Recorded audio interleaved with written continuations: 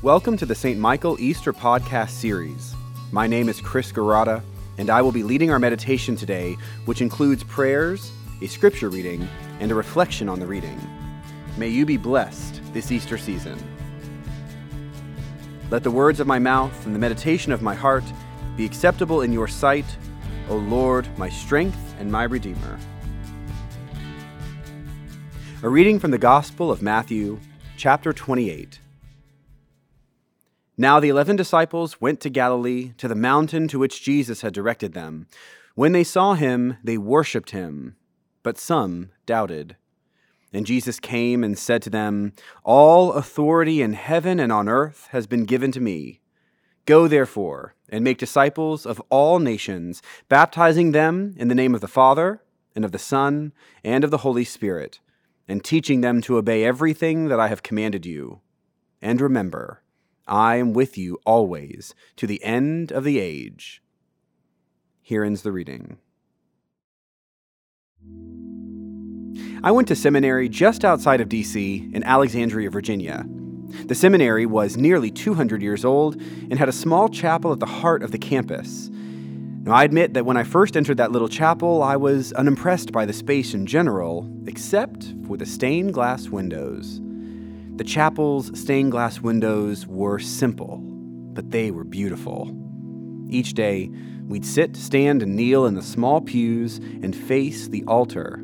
And above the altar was a small triptych window of Jesus speaking to his disciples. And above the window were written the words, "Go ye into all the world and preach the gospel." Day after day, I would stare at that window and read those words. And day after day, I would be challenged to leave the chapel and to preach the gospel. In today's passage from Matthew's gospel, Jesus is challenging his disciples to do the same. Here, at the very end of Matthew's gospel story, Jesus is physically sitting with his disciples one last time. Jesus has one last opportunity to literally speak with them. And he chooses to send them into the world to tell people of the good news that he has brought into the world. My guess is that we could all use a bit of good news right now. It seems as though everyone I speak with is exhausted of the typical news we hear.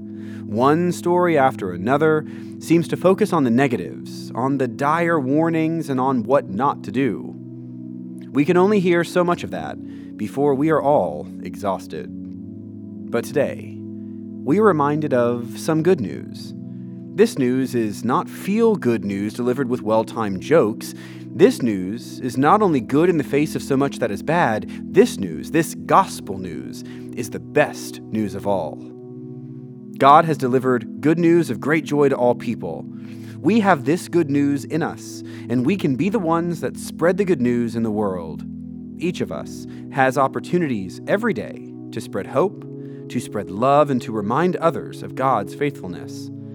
I know that this period in our history weighs on us all, but we have overcome worse, and we can overcome this together.